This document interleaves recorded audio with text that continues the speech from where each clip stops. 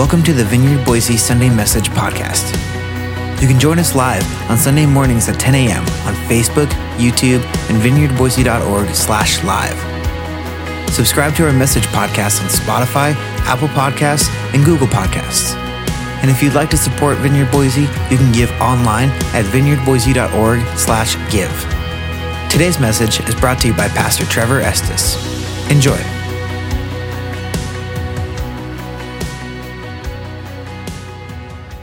All right, good morning. Yeah. If you are a guest, I don't normally wear a tie, and I don't normally tuck my shirt in. But Jesus got out of the grave, so I suppose I can do both, right? So, there you go. In accordance with the prophecy. All right. Hey, as Brent mentioned, actually, I sat there this morning, stood there during worship thinking, I almost don't need to preach. We're pretty much preaching the message of Easter through these songs that the worship team chose for us. Like, that's Easter, that's hope. And I'm still going to preach the message because I prepared for it, so, don't want to waste all that time. So, having said that, this morning, we have titled our message, Finding Hope in a Risen Savior. Finding Hope in a Risen Savior. And we're going to kind of unpack that as we go through the morning. But I want to start with that word hope because I believe that hope is not just a real need, but actually increasingly a perceived need, a felt need throughout our world, throughout our nation, throughout our city. And there is a pressing need for hope.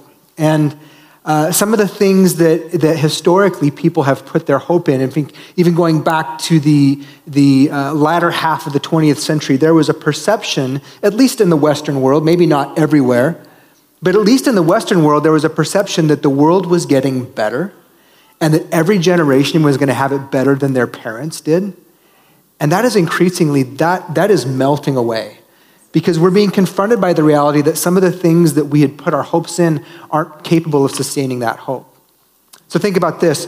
We put our hope in science, right? We hope that as we discover, as our scientists discover more and more cures, as we look at how to address the evils and the things that plague society, that things are getting mastered and getting better. And then over the last 2 years, we've been confronted with a pandemic that science has been, very limited in their ability to address, hasn't been able to protect everyone from it, and maybe we're still in that. Maybe science was actually responsible for it.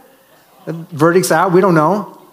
But our confidence in science to protect us from the fallenness of our world has been challenged.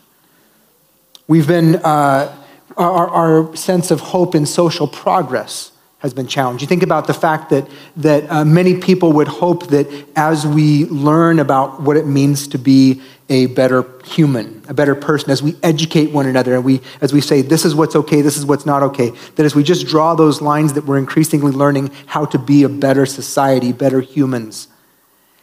And then right now we're watching as on the other side of the world, there are devastating things, horrific things, happening in the Ukraine, and we know it's happening. We're not finding out about it years after the fact. We know it's happening right now, and we seem powerless as mankind to stop it. That's a problem. There's history books that are going to be written about what's happening right now and about the fact that we weren't able to stop it. We put our hope in technology, and by far, the technology spike that has happened over the last 50 years is just amazing. The things that we know, the things that we have access to. And yet, as much as technology has done for us and giving us the ability to do things like go where no man has gone before, which isn't just like science fiction anymore. It's amazing. We've got civilians, going to space now. And as much as technology has increased, and for all the benefits it gives us, it's also exposed us. And it's also empowered evil in a new way. So that one of the greatest fears we have right now as a nation is people exploiting technology for evil. And that's one of our greatest fears. So all that to say, and I didn't, gosh, if you're depressed, mission accomplished. No. No, but we have to be real, right? We have to acknowledge the challenges. And here's what it exposes. It exposes that the world is looking for, is there real hope? Is there something that's capable of sustaining our hope? And I want to suggest that there is. I want to start by defining a little bit. I think on the one hand, hope can have many connotations. Right? Hope can be as the equivalent of wishful thinking. So I don't know if anybody read this story. I think this was not last week, but the week before. There was a woman in California who was purchasing some lottery tickets. Anybody read that story? A couple of you did. I see some nodding heads. Okay, so here's this woman's in California. She's standing at a grocery store vending machine for lottery tickets. And she puts $40 in. I don't know if it was cash or debit card, whatever. She puts $40 in, and she's trying to decide what she's going to buy. She's anticipating purchasing several small tickets. So probably like 8 $5 tickets or something like this.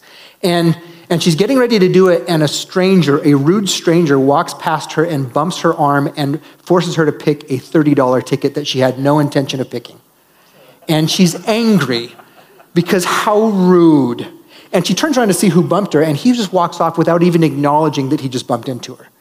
And so she's frustrated, and she's like, man, I can't believe this. This is so rude. And so now she can't buy all the tickets she was planning to buy. Her ratios of winning go down, and so she buys 2 small tickets in addition to the $30 one she had to buy. She goes out to her car, she scratches the tickets, and guess what?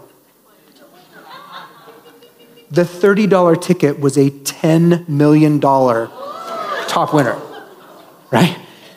Now, if you're hearing that story for the first time, or if you read it last week, I suspect you have the same response that I had. Like something in me went, oh, that'd be cool. I hope a rude stranger bumps me. That's pretty cool.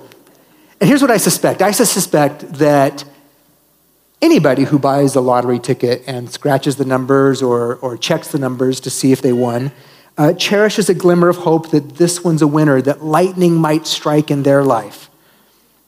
And here's the tension. A glimmer of hope that they might be the lucky one, and also this reality check, this lurking awareness that the odds are incredibly improbable that they could ever win, right? So that's an expression of hope. That, what we just described there, that there's a chance, it's a 1 in a million, 1 in a billion chance that I could be the winner, but there's still hope, right? That's a definition of hope. The biblical understanding, the biblical meaning when we talk about hope is something that's quite different from that. Okay? Set aside that as an idea of hope. That's not what we're talking about in Scripture when we talk about hope. Biblical hope is not grasping at an infinitely small statistical chance that you might be the one lucky winner. Instead, it's defined as anticipation with confidence or certainty. Let's put the definition up here. Anticipation with confidence or certainty. Okay? The person who buys a lottery ticket has hope or anticipation, but no confidence or certainty. Biblical hope is something quite different. Here's an example of, so biblical hope is expecting something that is not fully actualized or fully realized yet. That's the key word when we talk about biblical hope. It's not fully actualized yet, but with a certainty that it will in fact come to pass. So here's an example of Christian hope from Paul's letter to the Romans. Paul wrote in Romans 8, he said, he's writing to Christians, a community of faith in Rome, we too wait with eager hope for the day when God will give us our full rights as his adopted children, including the new bodies he has promised us. We were given this hope when we were saved. Okay, just hold on to that phrase, when we were saved. We're going to come back to this at the end of the morning. But we were given this hope when we were saved. Now, if we already have something, we don't need to hope for it. But if we look forward to something we don't yet have, we must wait patiently and confidently. That's the kind of hope that's embodied in the Easter story. I believe that's the kind of hope that our world is longing for. Personally, collectively. I believe we're longing for that kind of hope. This morning, here's what I want to do. I want to give you an equation. And it's a formula for finding that hope that makes it available to every single person. Okay, not the 1 in a millionth off chance, not the 1 in a billionth off chance, but hope that makes it available to every single person. It looks like this. The equation for hope is love plus power equals hope.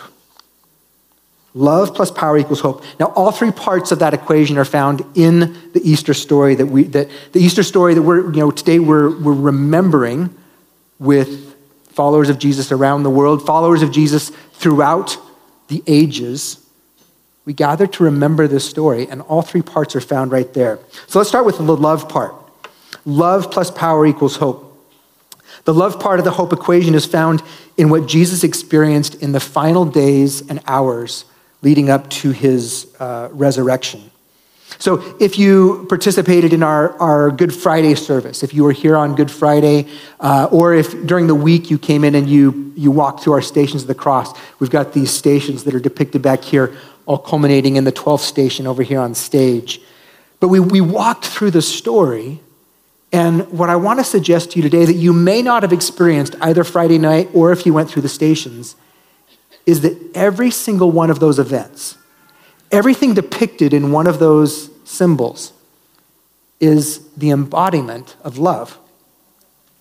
You may not have thought of it that way when encountering the story, or if maybe you weren't here, but you're familiar with the story.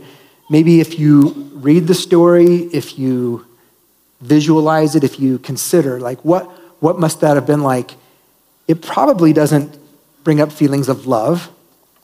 If you think about someone who was betrayed, this is what Jesus experienced. The final hours of his earthly life, he was betrayed, falsely accused. He was whipped, he was beaten, he was mocked, he was spit upon, he was tortured, he was stripped, and then he was executed by crucifixion. Okay? Thinking about that story, remembering that story, doesn't immediately awaken feelings of love, does it? I would suspect that most people encountering the story of crucifixion, Christians included, that the type of feelings that are awakened by that are feelings like dread, pity, revulsion, anger, sadness, even nausea, grief. I think those are the more likely feelings. But set that aside. Set aside the feelings that we bring to it and consider what Jesus said. Jesus said that he was not a victim of all the horrific things that he experienced. Instead, he was a willing participant who could have made it all stop with a single word. Listen to what he said to Peter when Peter attempted to defend Jesus and to prevent what was about to happen. Matthew 26. Jesus said to Peter, "Put away your sword. Those who use the sword will die by the sword. Don't you realize," here's the important part, and this symbolizes everything that's about to happen. "Don't you realize that I could ask my Father for thousands of angels to protect us, and he would send them instantly? But if I did, how would the scriptures be fulfilled that describe what must happen now?" Previously, Jesus had already said to his disciples, and in a moment where he was coaching them about the future, about what it was going to look like on the other side of eternity, or on the other side of the resurrection when he was gone, he said, "I want you to practice loving one another in the way that I love you." And then he defined what that love would look like. Listen to this. John 15:13. "There is no greater love than to lay down one's life for one's friends." So what Jesus did, what he endured is depicted in all of that symbology. He did out of love.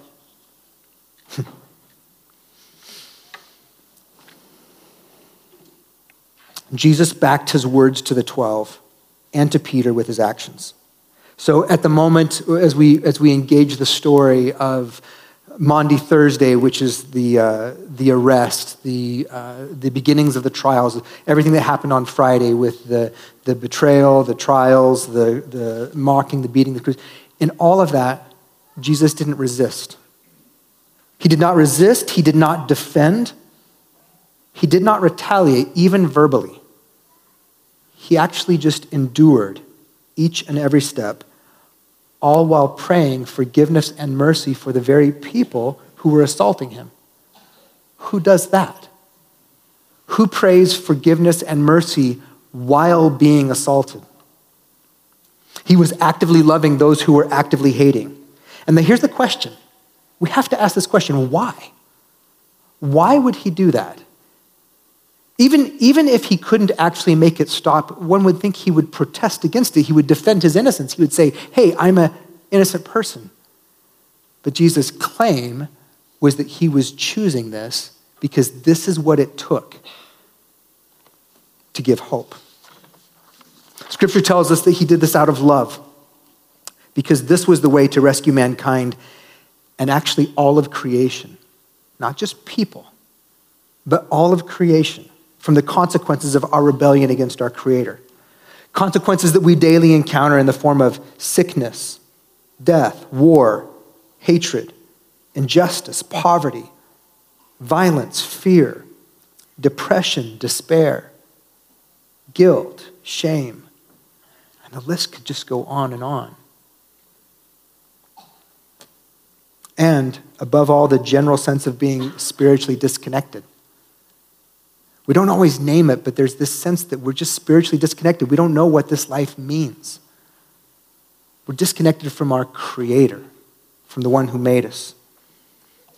Well, here's what Scripture tells us. Scripture tells us that Jesus brought peace between God and humanity, between the Creator and his creation, through what he did on the cross. Here's Colossians 1:19. It puts it this way. For God, in all of his fullness, was pleased to live in Christ.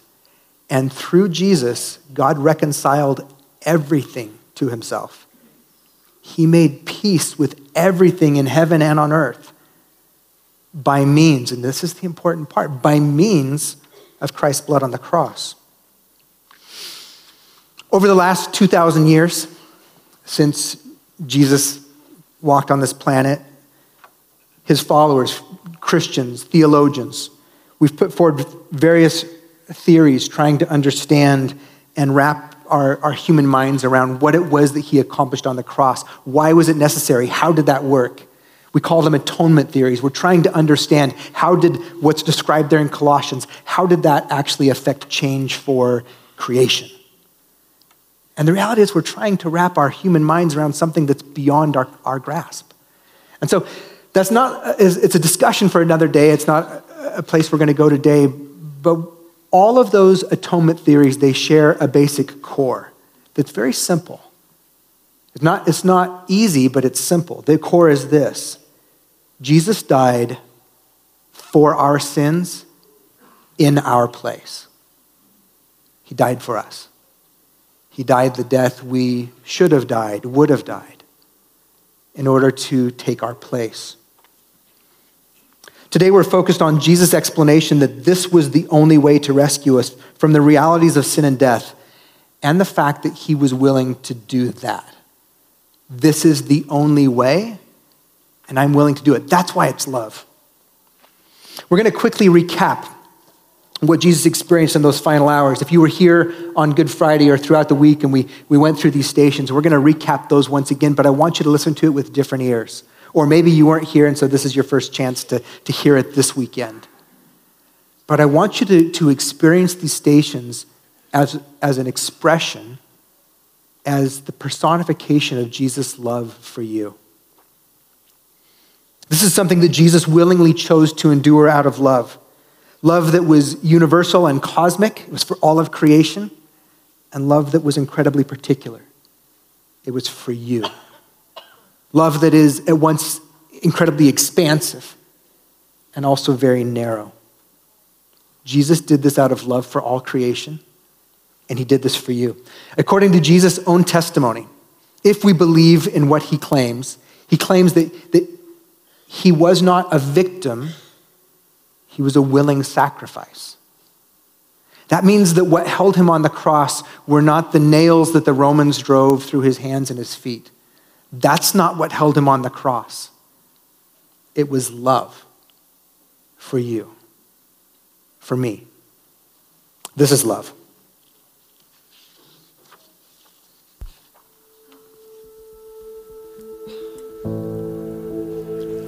He prays, but his bone-weary, exhausted followers sleep. Let this cup pass from me. Yet not what I will, but your will be done. At last he comes. Get up, my betrayer is here.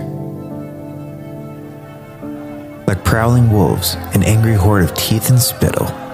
And here it comes, a kiss on the cheek, a greeting for his rabbi. All fraud, all charade. Friend, do what you came here to do. 30 pieces of silver, a goodly price that was paid. The guards take Jesus, the disciples cut and run. False accusations, lying testimony. Questions pressed under oath. I adjure you by God Most High, are you the Son of God? He speaks truth. Truth labeled blasphemy. A lamb among lions, a calf thrown to wolves. Crucify, crucify, crucify.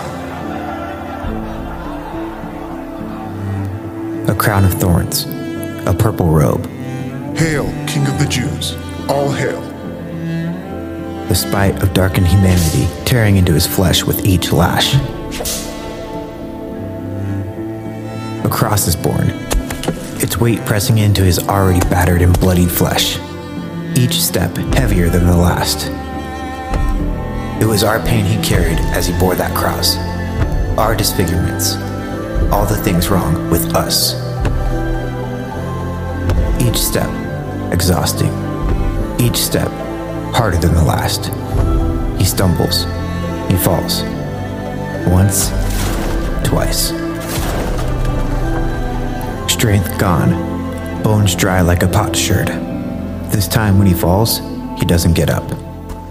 A stranger, a passerby coming in from the countryside, pressed into service. Simon walks alongside Jesus, shouldering the load along the trail of tears and sweat and blood. Now they reach it. Golgotha, Skull Place, Death Hill. He is stripped of all, clothes, mantle, dignity. All his bones are on display. He is stripped of all but the accusation made against him. This is Jesus, King of the Jews. Dogs surround me. A pack of villains encircles me. They pierce my hands and my feet. Father, forgive them. They know not what they do. Self-righteous scoffers circle like vultures, mocking. Abba, where have you gone? Father, why have you abandoned me? He took the punishment, and that made us whole. Through his bruises, we are healed. But now, for him, only darkness, as creation itself hides its face. Torturously, he lifts himself up for one last breath. Father, receive my spirit. It is finished. The earth shook, the rocks split, the veil torn, the tombs opened. His executioners stand in awe. Truly, this was the Son of God. His bloody ordeal done, his spirit departed. His battered body remains to be buried. Linen is prepared, spices are brought. A garden tomb is secured, there to lay the fallen Son of God. Sealed with a huge stone, like a giant period. Full stop. The end.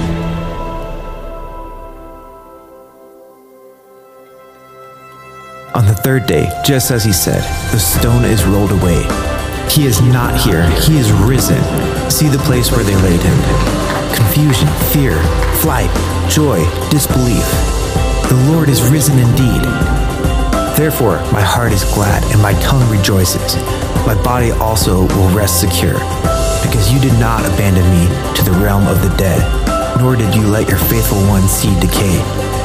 The Lord is risen indeed.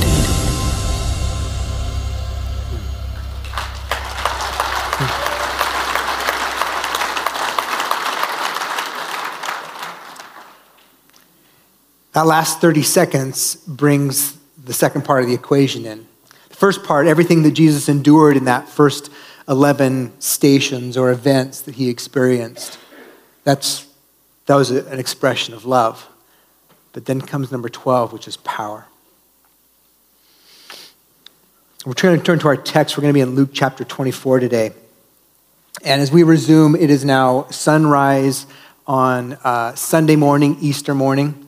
Sabbath has ended, which means that the women who have been Jesus followers and were wanting to attend to his body and give it the most dignified, proper burial that they could, they were limited to doing that on Good Friday because Sabbath was setting in, and they had to just hastily put his body in a tomb. So now it's Sunday morning, and they're going to attend to his body. We're going to pick up in chapter 24 of Luke, and I'm just going to read this straight through. So stick with me, and then we'll talk about what it means. Chapter 24, verse 1. But very early on Sunday morning, the women went to the tomb taking the spices they had prepared. They found that the stone had been rolled away from the entrance, so they went in. But they didn't find the body of the Lord Jesus. And as they stood there puzzled, two men suddenly appeared to them clothed in dazzling robes.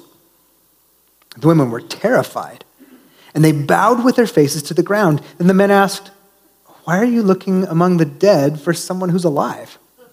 He isn't here. He's risen from the dead. Remember what he told you back in Galilee?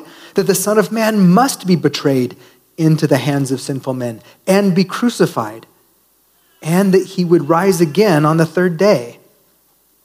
And then they remembered. I highlighted a few things and bolded a few things, so just kind of pay attention to those two themes here. Then they remembered that he had said this. So they rushed back from the tomb to tell his 11 disciples and everyone else what had happened. It was Mary Magdalene, Joanna, Mary the mother of James, and several other women who told the apostles what had happened. But the story sounded like nonsense to the men, so they didn't believe it. However, Peter jumped up and he ran to the tomb to look. Stooping, he peered and saw the empty linen wrappings. Then he went home again, wondering what had happened. And that same day, two of Jesus' followers were walking to the village of Emmaus, 7 miles from Jerusalem. And as they walked along, they were talking about everything that had happened. As they talked and discussed these things, Jesus himself suddenly came and began walking with them. But God kept them from recognizing him. He asked them, "What are you discussing so intently as you walk along?" They stopped short, sadness written across their faces. And then one of them, Cleopas, replied, "You must be the only person in Jerusalem who hasn't heard about all the things that have happened there the last few days." "What things?" Jesus asked. "The things that happened to Jesus, the man from Nazareth," they said. "He was a prophet who did powerful miracles, and he was a mighty teacher in the eyes of God and all the people. But our leading priests and other religious leaders, they handed him over to be condemned to death, and they crucified him. We had hoped he was the Messiah who would come to rescue Israel. This all happened 3 days ago." And then some women from our group of followers were at the tomb early this morning. They came back with an amazing report. They said his body was missing, and they had seen angels who told them that Jesus is alive. Some of our men ran to see, and sure enough, the body was gone, just as the women had said. Then Jesus said to them, "You foolish people, you find it so hard to believe all that the prophets wrote in the scriptures. Wasn't it clearly predicted that the Messiah would have to suffer all these things before entering his glory?" Then Jesus took them through the writings of Moses and all the prophets, explaining from all the scriptures the things concerning himself. By this time they were nearing Emmaus and the end of their journey. Jesus acted as if he was going to go on, but they begged him, "Stay the night with us, since it's getting late." So he went home with them, and as they sat down to eat, he took the bread and blessed it. Then he broke it and gave it to them. Suddenly their eyes were opened, and they recognized him. Suddenly their eyes were opened and they recognized him. And at that moment he disappeared.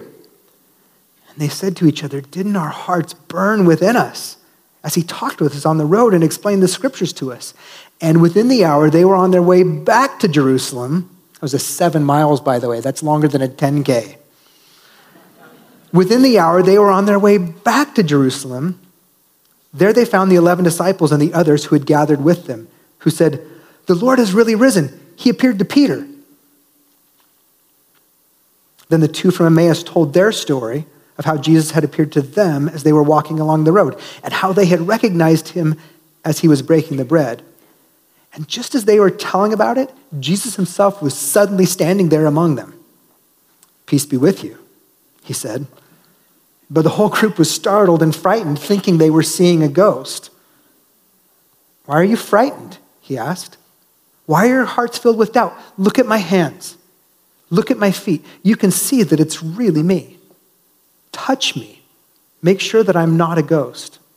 Ghosts don't have bodies, as you see that I do."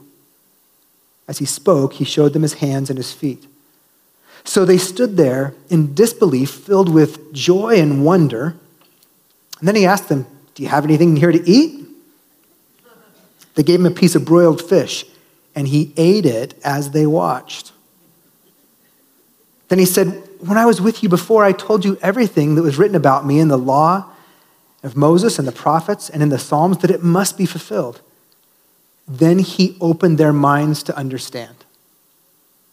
Then he opened their minds to understand the scriptures.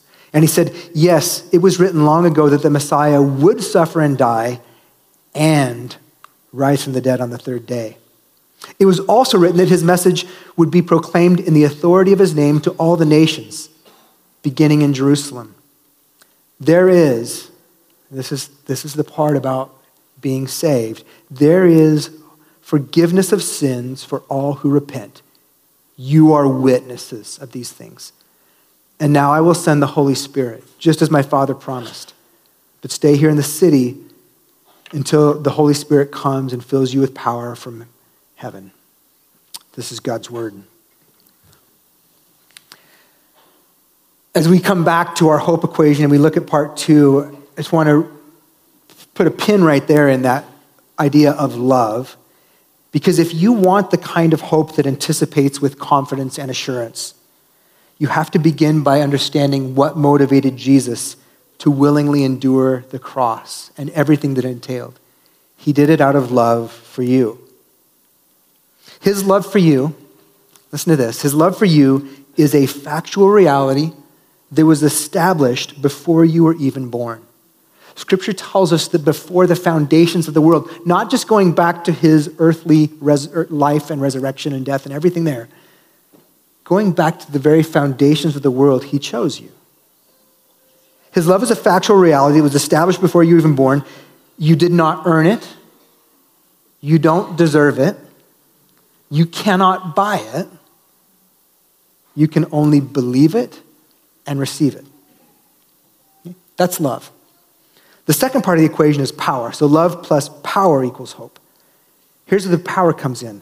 Something happened on that first Easter that introduces to the human experience a power that is the basis for hope that is certain.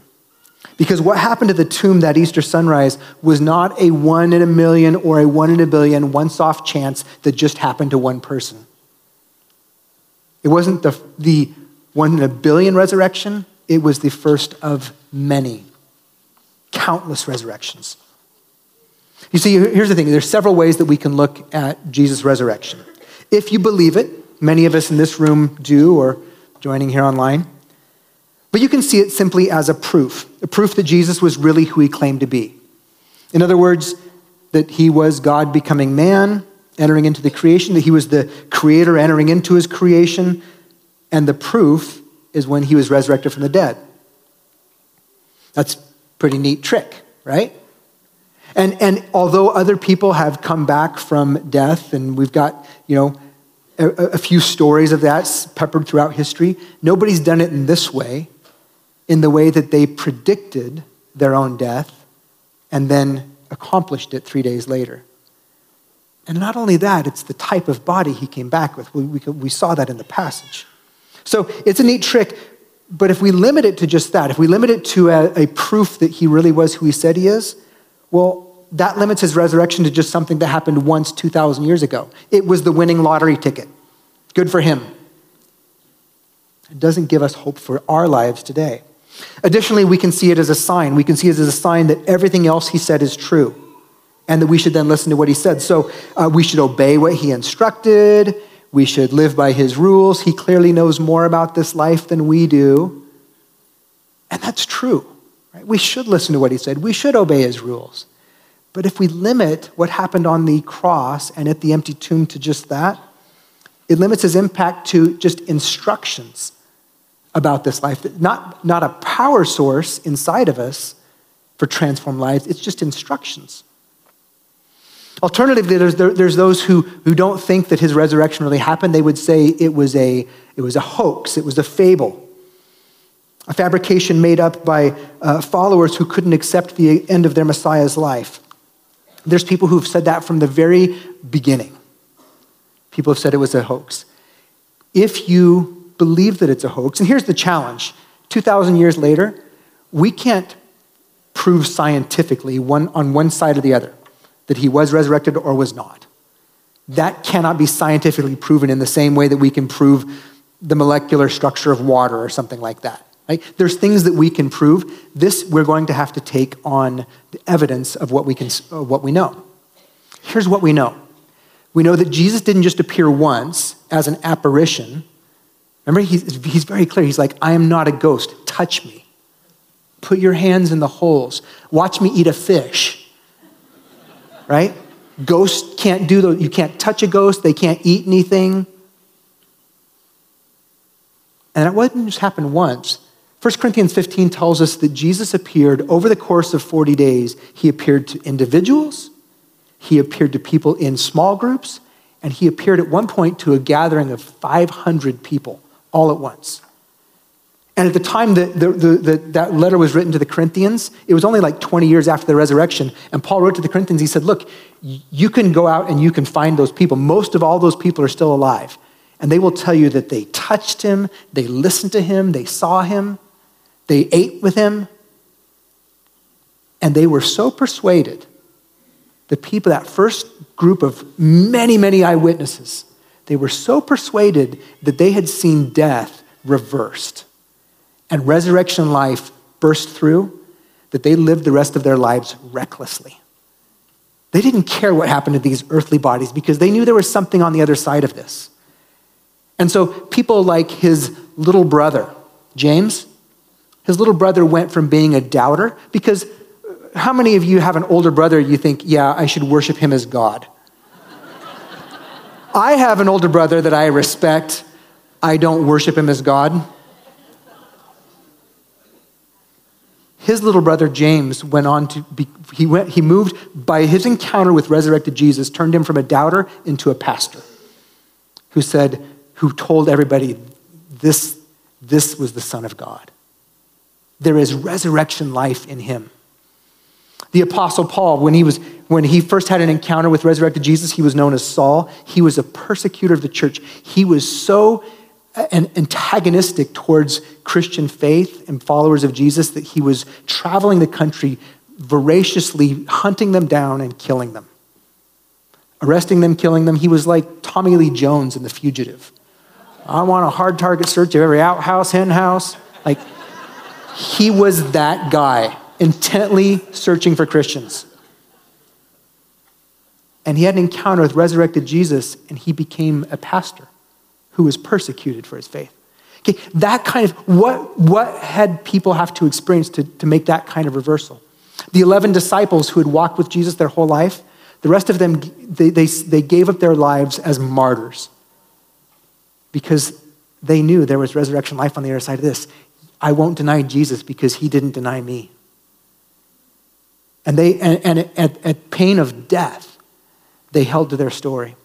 So if you choose to say it's a hoax that his followers came up with, you've got to explain that. That's how they live the rest of their lives.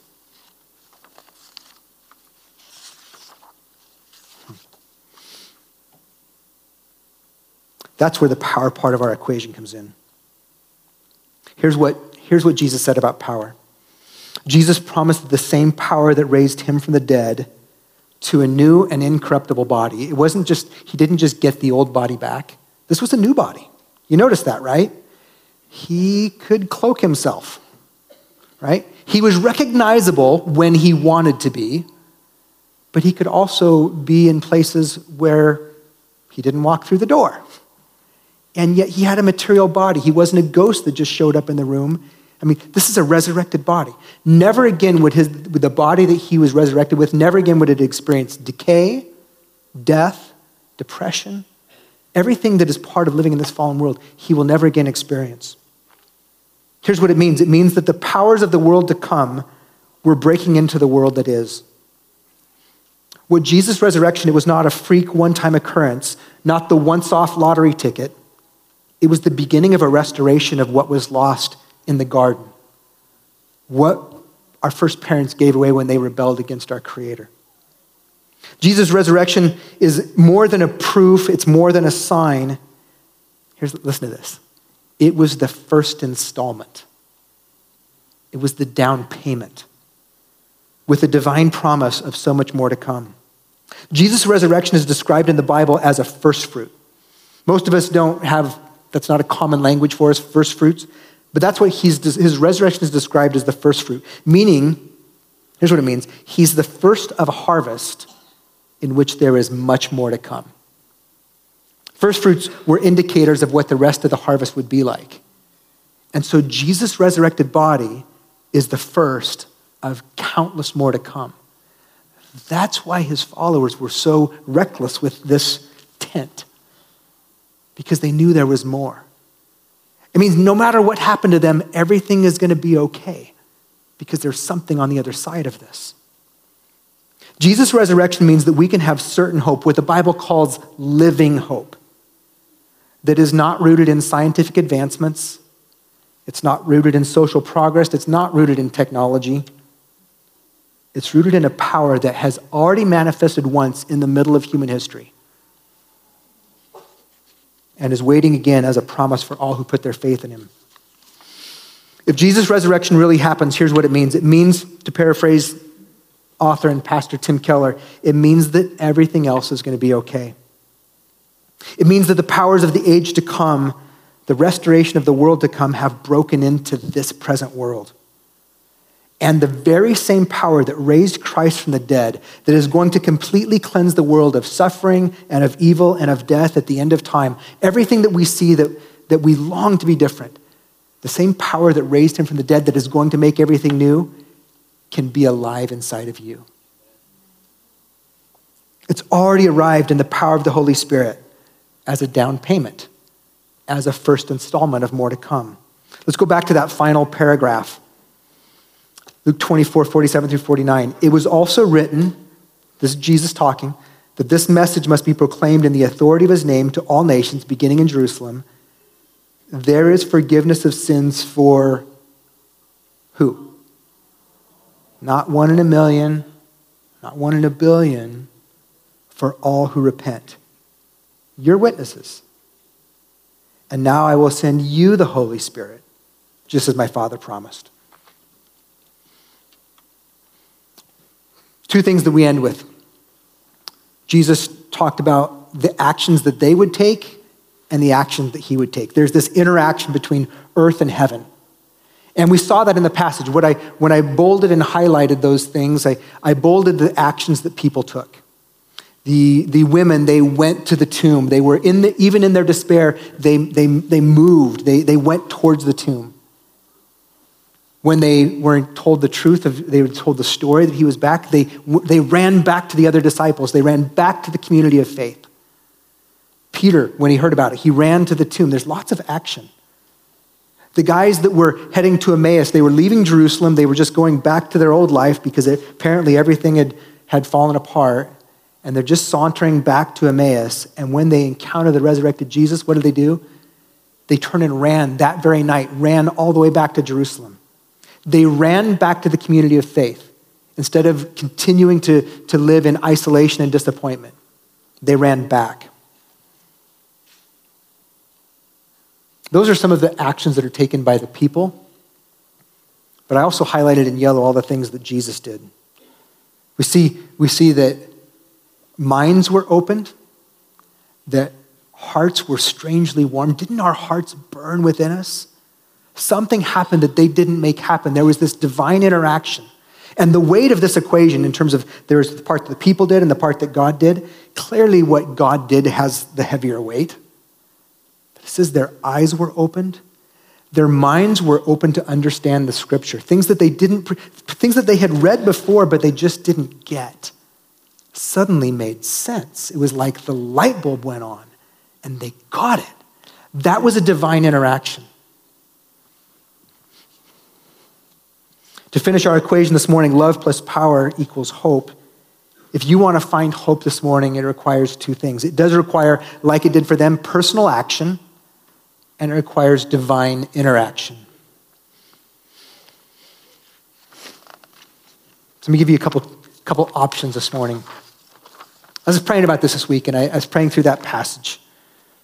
Almost chose the shorter. There's shorter versions of the resurrection. But Pastor Mike had already picked that one, and I'm obedient. But you know what I saw in that one that's unique to that passage? I saw followers of Jesus running towards community, running towards the spiritual family to be on mission together, forsaking their despair, forsaking their unbelief, and saying, if this is true and we're supposed to be on mission together and be witnesses to the rest of the world, it's going to take us coming together. And Easter is a time when people who don't attend Christian faith community throughout the year, people show up on Christmas and Easter. If you're here, I'm so glad you're here today. And I don't want to in any way diminish the fact that you're here. I do want to challenge you. I think you may be being called to return to the community of faith. To not live in, and you may have experienced disappointment in the community of faith. Things happen. Things happen that leave us discouraged, that leave us bitter, that leave us frustrated, that leave us in despair. But understand this, the community of faith is Jesus' chosen instrument to be a witness to the world. So let's make it better. Let's do it better. Let's embrace our humanity and the fact that the Holy Spirit is in us and the same power that raised Christ from the dead is now transforming us into his image right now, here on earth. We're not waiting to eternity to become more like him. It's the power that raised Christ from the dead that is now at work in us if you are a follower of Jesus.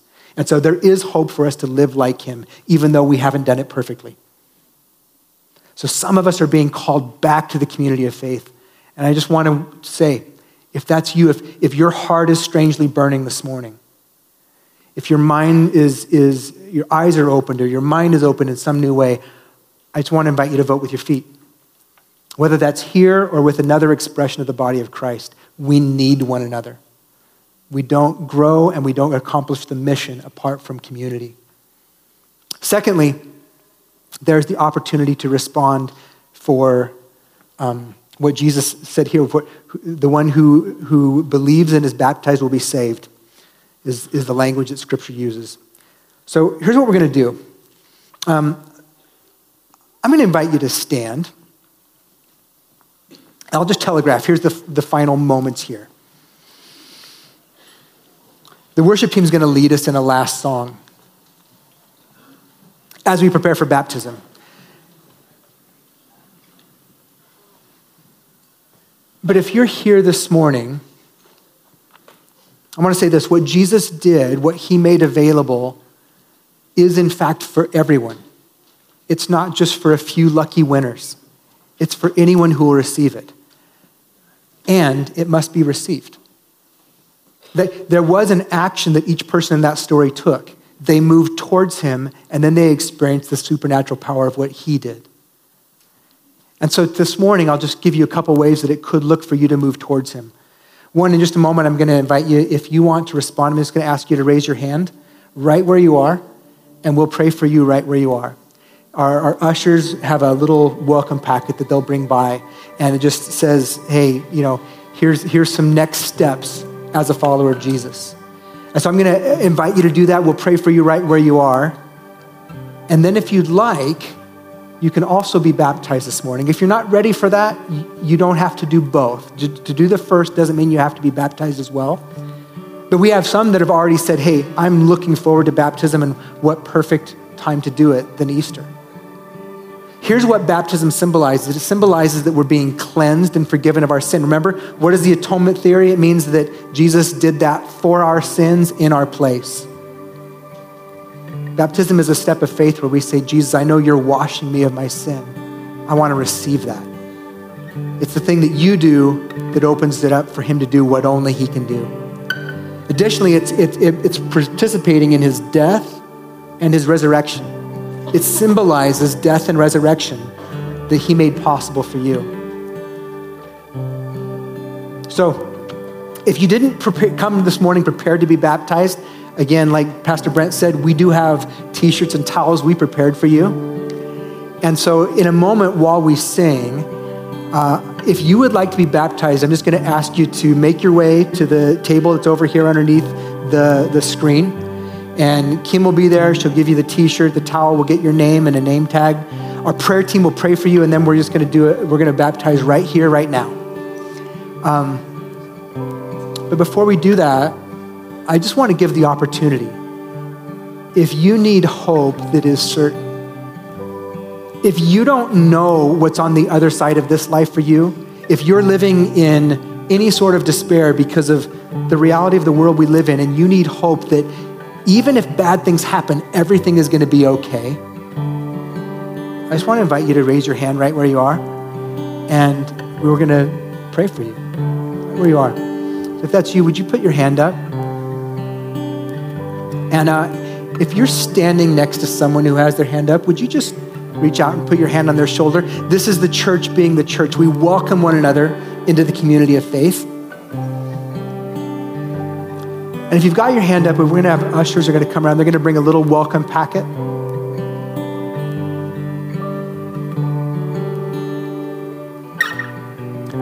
And I'm going to pray for you right now. And if you agree with me with this prayer, this is as simple as it is. It's not a perfect prayer. It's not the words aren't magic, but if you mean this sincerely with your heart, then you have a hope that's certain. You just cashed in the ticket. Lord Jesus, I thank you that as we remember what you accomplished 2,000 years ago, that it isn't just about something that happened then, but it's something that is still happening, that we can look forward to, we can anticipate with hope, with certainty, that regardless of what happens this side of eternity, that eternal life, you've won. You have won. And so Lord, for those who are raising their hand right now, maybe for the first time, or maybe coming back to you after a time of running, if they lift their hands as a small step of an action, Jesus, would you do what only you can do? Would you place your spirit inside of people, inside of hearts, cause hearts to burn with love for you, with transformation? Come and do what only you can do.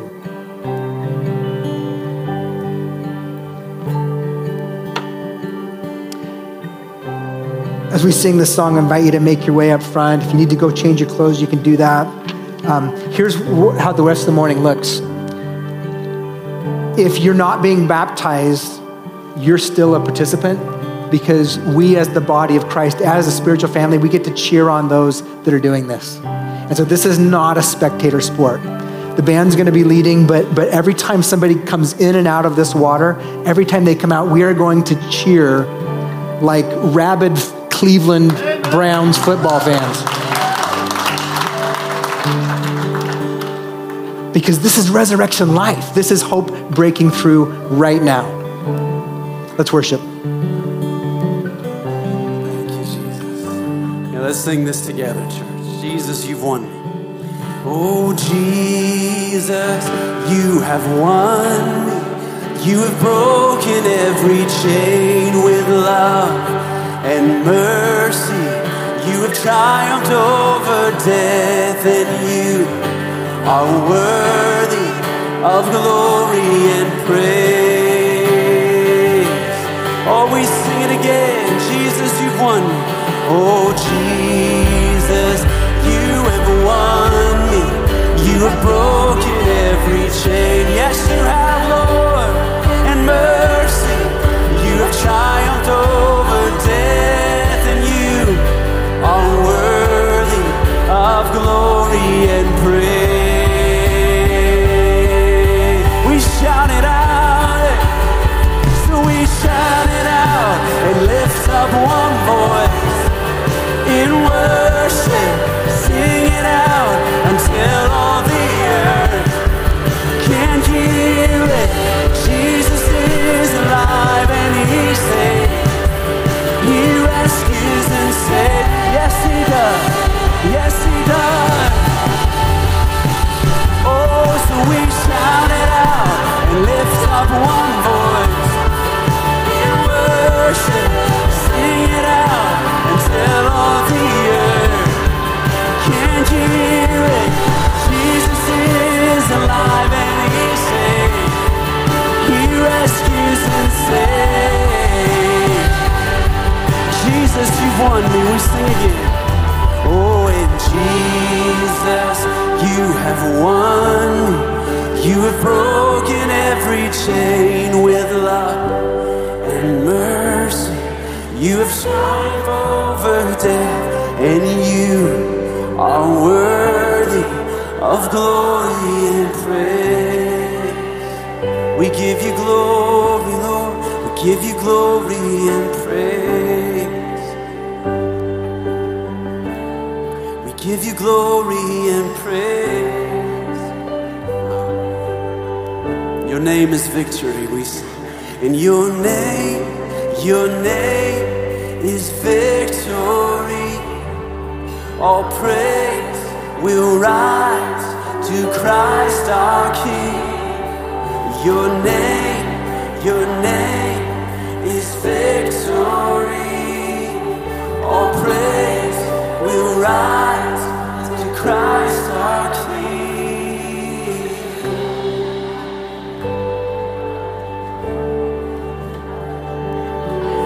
Hello, hello, there we go. Hey, so here's how this is going to work. Each person's going to that's getting baptized, they've been prayed for by our ministry team. They're going to come up here. I'm going to ask each person to just share briefly why they are responding in baptism today. And so I want you to listen for that. And then as they go into the water, would you pray into that, into the thing that they shared in this act of obedience they're taking today. This is part of us being the spiritual family on mission together. Okay? And then again, when they come out of the water, you cheer. We cheer, okay? So come on up. Can you share your name and why you're here today? I'm Andy. Andy? Monica? Do you want to be baptized today? Yes. Do you know why do you want to be baptized? Because he's my Lord and Savior. Lord and Savior, that's it right there.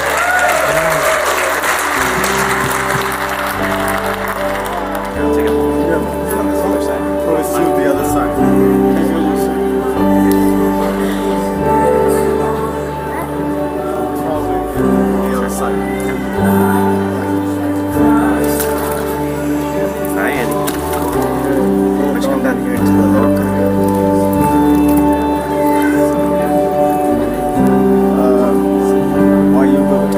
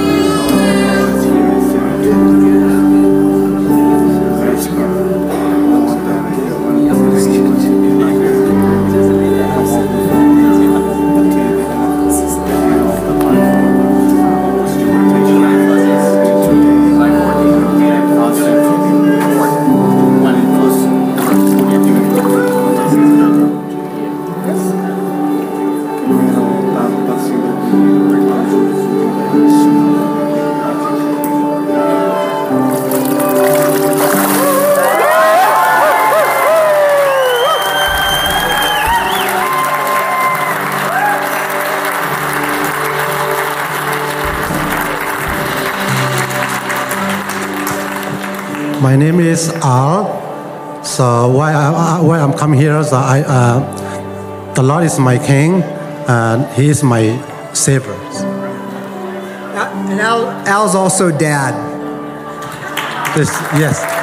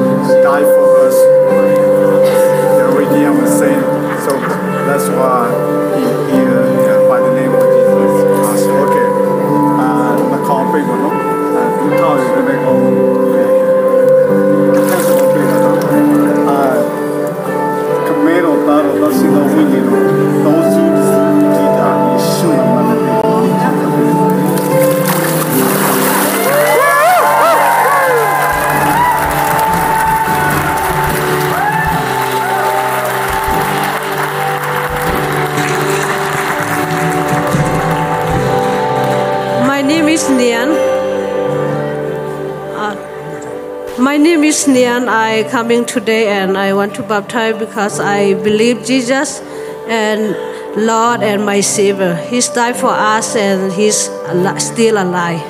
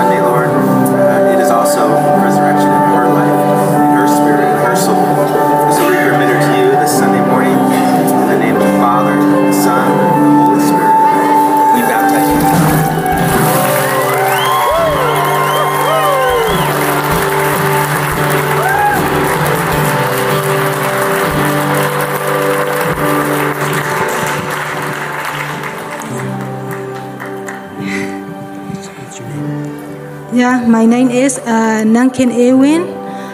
Today I'm coming to I believe that Jesus, so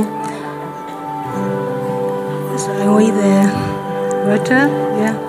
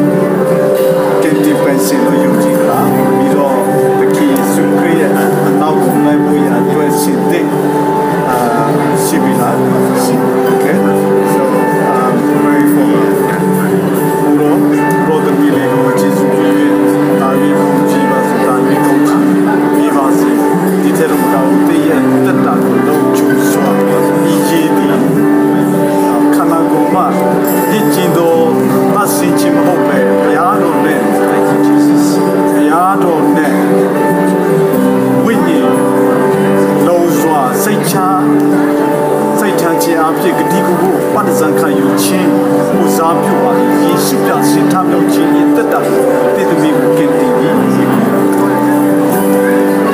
လို့ဖိတ်ပါတော့မေရောဒါရောသစင်တော်ဝိညာဉ်တော်တိုးစုတဇူရီတဲ့ယေရှုနာမနဲ့ဒီကိုလက်ကြည့်ပါလေ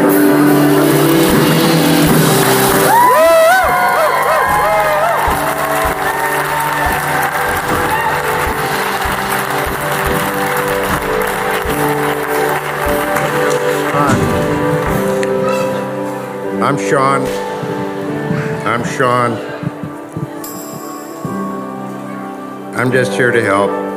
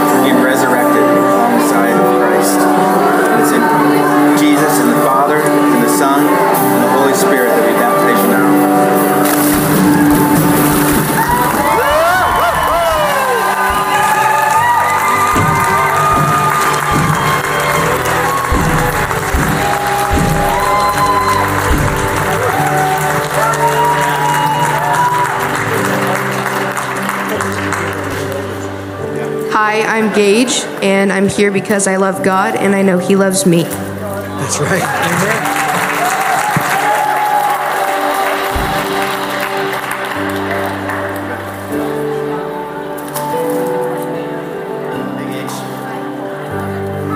You ready to get baptized this morning? Yeah. Okay. We're just going to pray for you for a minute, and then we'll give you a heads up that we're going to go under. You just plug in those and down you go. Okay. Is your dad? No. No? Grandson. What's that? My grandson. Oh.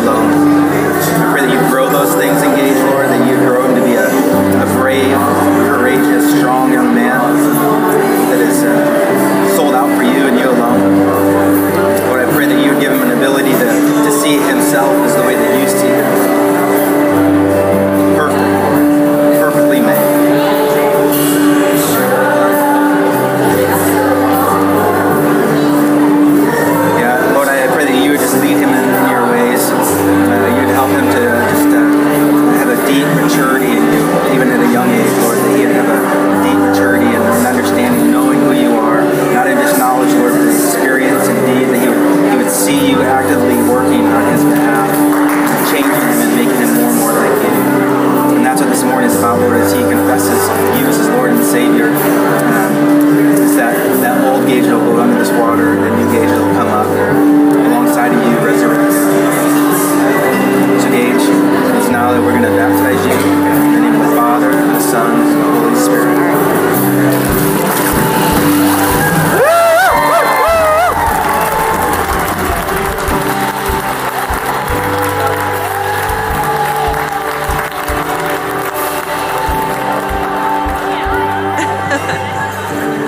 Hi, I'm Trish. I'm doing this today because I was angry for so long, but I'm not anymore. I'm really excited.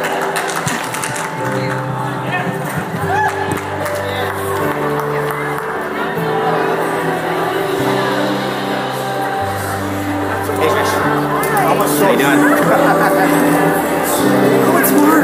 It's nice, yeah. Yeah, I was asking my son, I was like, do you think it's going to be hot or cold? So we're just going to pray for you for a minute, and then we'll baptize you, give you a little heads up. You can plug your nose if you that, so you don't get nose.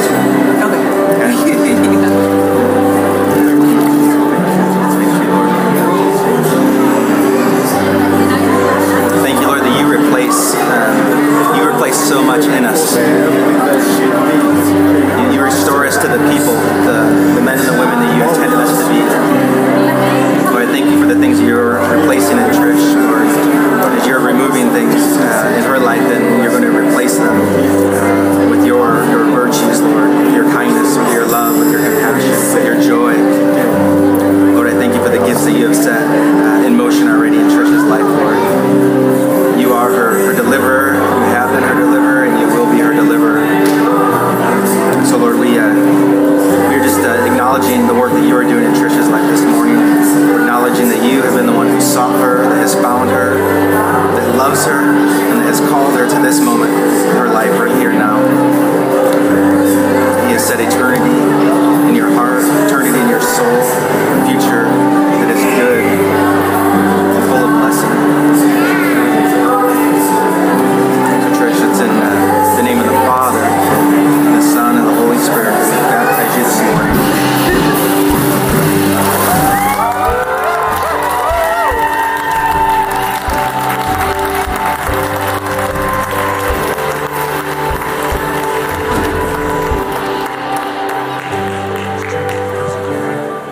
Hello, my name's Tristan, and I'm here because everyone here is so heartwarming and welcoming, and I want to accept Jesus as my Lord and Savior.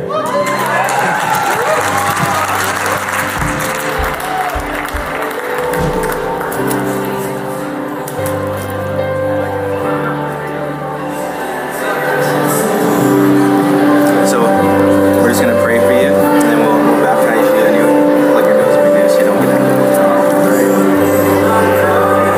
Going to pray some? Lord, we thank you so much about your kids and the regions and the blessing. We know that Jesus, you love me so much, and because of that, you are using me to understand what is the purpose of God, and you redeem the same as today he freed from the same. And we ask you, Lord, Jesus' name. Now we're going to be baptized you. Father, the Son, the Holy Spirit, in the name of Jesus, I baptize you.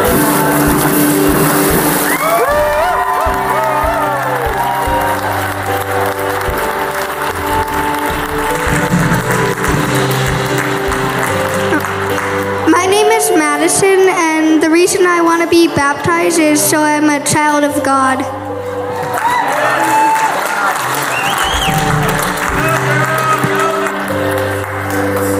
Messiah, are you happy today? Good. Are you excited to baptize? Good. Okay, we're just going to pray for you for Madison. Baptize you, let me know. Okay. Thank you, Lord Jesus, for Madison. Lord, I thank you that she knows that you are her Father in heaven, that she is a child of yours. We thank you for this precious, precious girl, Lord, that you've created for very specific purposes in life. Lord, and that you will always be with her. You will always be beside her, in front of her, leading her, comforting her, encouraging her, bringing joy to her life. Lord, we celebrate the joy that you have already put within this young girl, Lord. We pray that you would expand it, that you would grow it, that her joy would be infectious to those around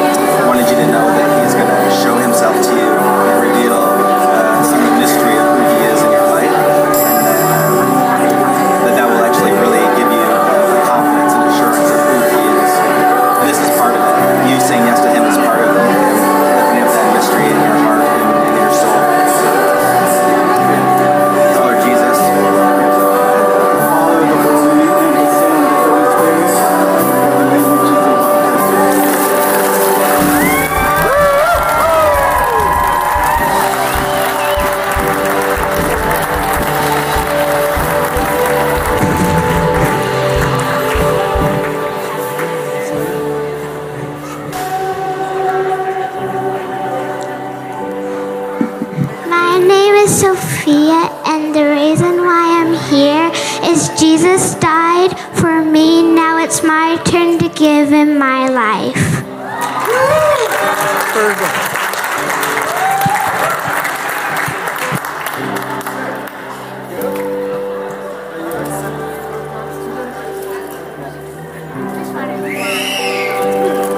Sophia, you gave a great answer why you're going to baptize this morning. So we're just going to pray into that, and then we're going to let you know before you baptize you, so you can be ready, okay? Lord Jesus, thank you for Sophia. We thank you for her understanding of what you've done for her. And you have given so much to me and died for her. For her, Lord, for Sophia. Lord, you saw her from the moment she was born to the day that she stands here right now before us. Lord, I thank you that Sophia has a desire to give her life to you as well, and say yes to you, to follow after you. Lord, I pray that you continue to grow that in her heart, in her spirit, Lord, that she always see you first in her life, and other things in her week second. Lord, that she would grow in a deep prayer, Lord, that her prayer would grow, that she would spend endless amounts of time just talking with you, sharing with you all the things of her life. Lord, we know that you are working in Sophia's heart like this morning. It's in Jesus' name, Father, and the Holy Spirit. Now, Sophia, I pray for you. I just want to put your name.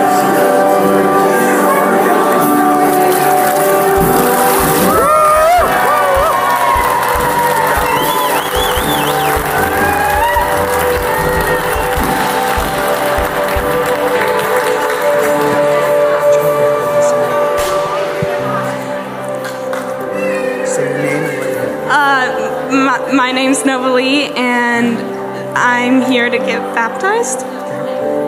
What does it mean to you today? This is the first time I've gone to church in a while, and I felt compelled to get baptized.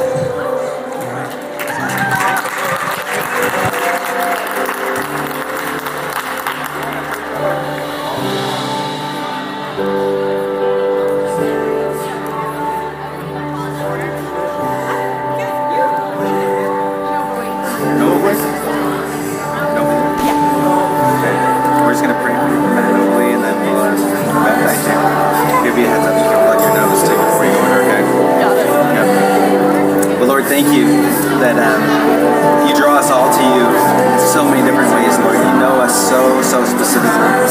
And you knew just what it meant to draw nobly to you this morning. Lord, that the compelling understanding of the compelling thing inside of her that said that she wanted to come, that she wanted to be baptized, Lord, that's your spirit. But I pray that you would just tune her heart, her mind, her understanding into that the compelling thing that drew her this morning, that would grow her ability to hear you, to know you, to understand what it is that you are calling her towards and to. Lord, we thank you that this morning is the beginning of new life, transformed life. And as Nobly goes into this water, she comes out a transformed woman, one who follows and loves you. So we thank you for that confession of faith this morning. And it's in the name of the Father, and in the Son, and the Holy Spirit that we baptize you.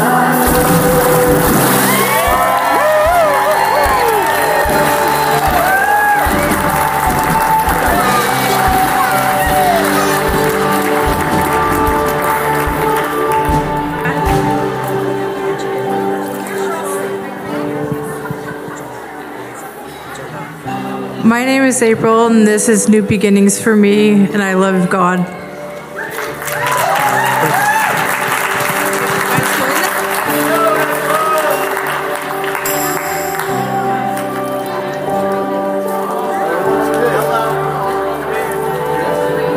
Morning, April.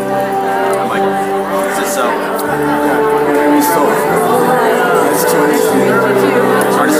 We're just gonna pray for you for a minute, and then we'll dunk you. We'll just give you a heads up so you can plug your nose before you go under, though. Okay. All right. Thank you. Thank you.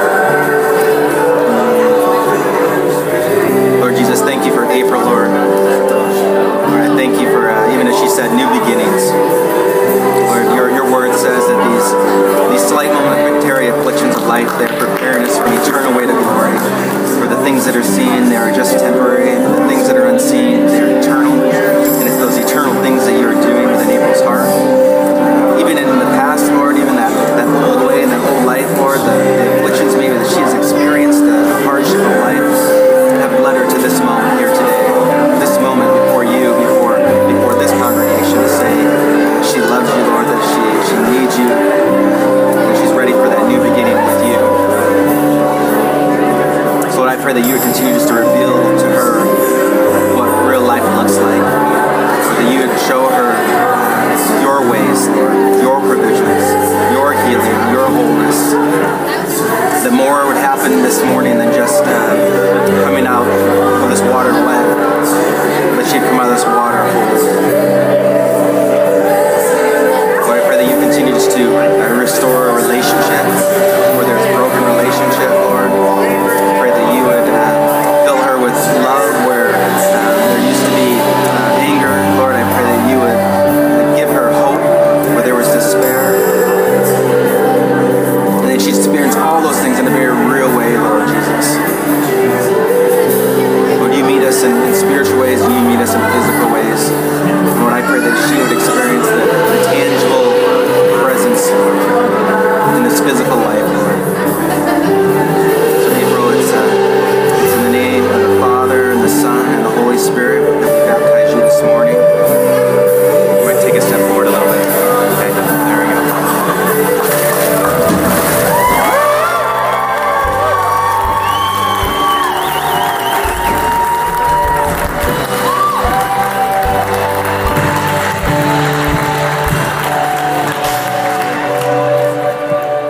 All right, now we have Mark batting cleanup. My name's Mark, and I'm getting baptized today because I want to renew my spirits with God.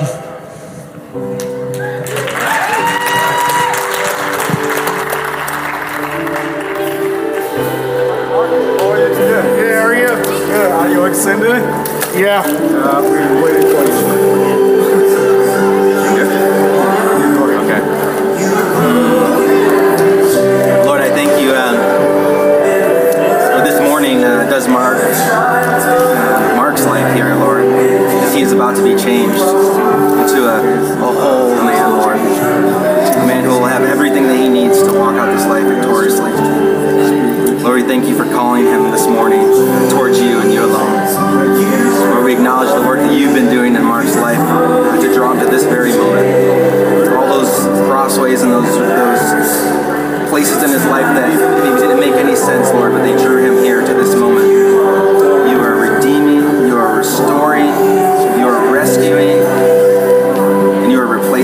all those things, Lord, with your hope, with your healing, with your eternal salvation.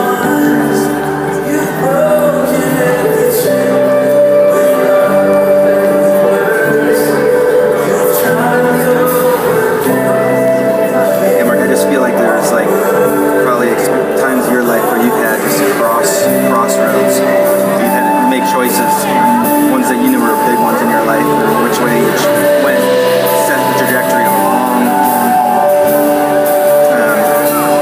And I just feel like this crossroad, like, you know that you chose the right direction, and it's going to be a long, long road, but a different one, a good one. And I just feel like the Lord's really going to give you a lot of hope in your life.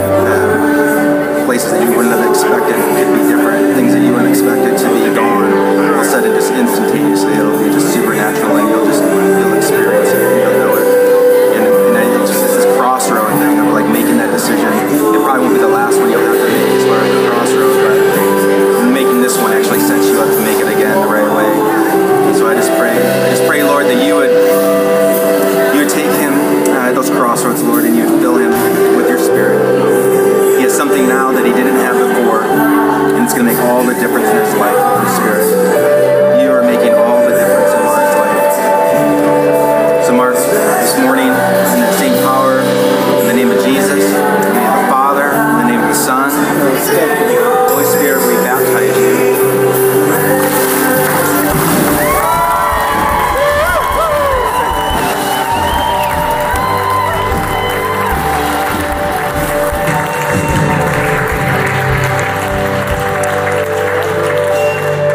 We got one more, so I'm going to let you introduce yourself and share with everybody what this is about for you today. My name's Jose. It's been 14 years since I went back to church. Coming from a Catholic church, I just turned my back on God, but now, with the help of friends and family, got my faith back in here. 4 weeks sober, and I hope I can continue with the grace of God.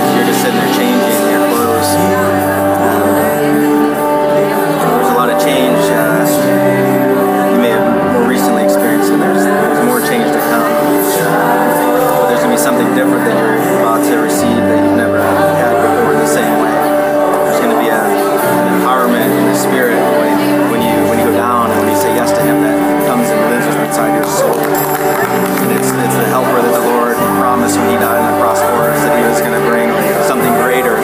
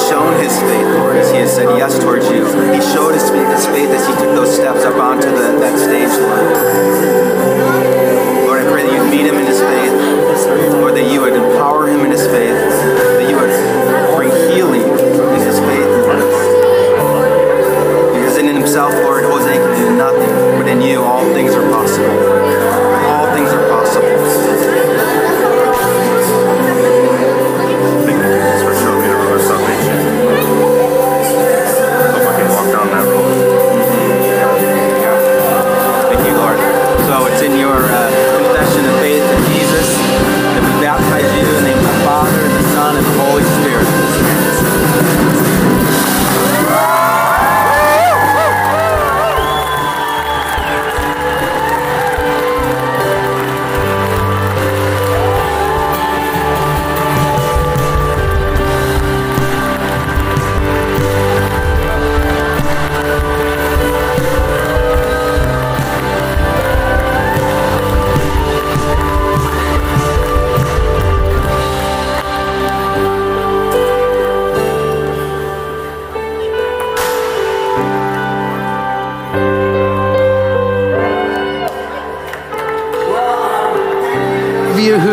Stuck it out to celebrate all the way to Jose. What a great Easter. Jesus is risen, and that means there's hope. So thank you all. Happy Easter. Go make the invisible God visible.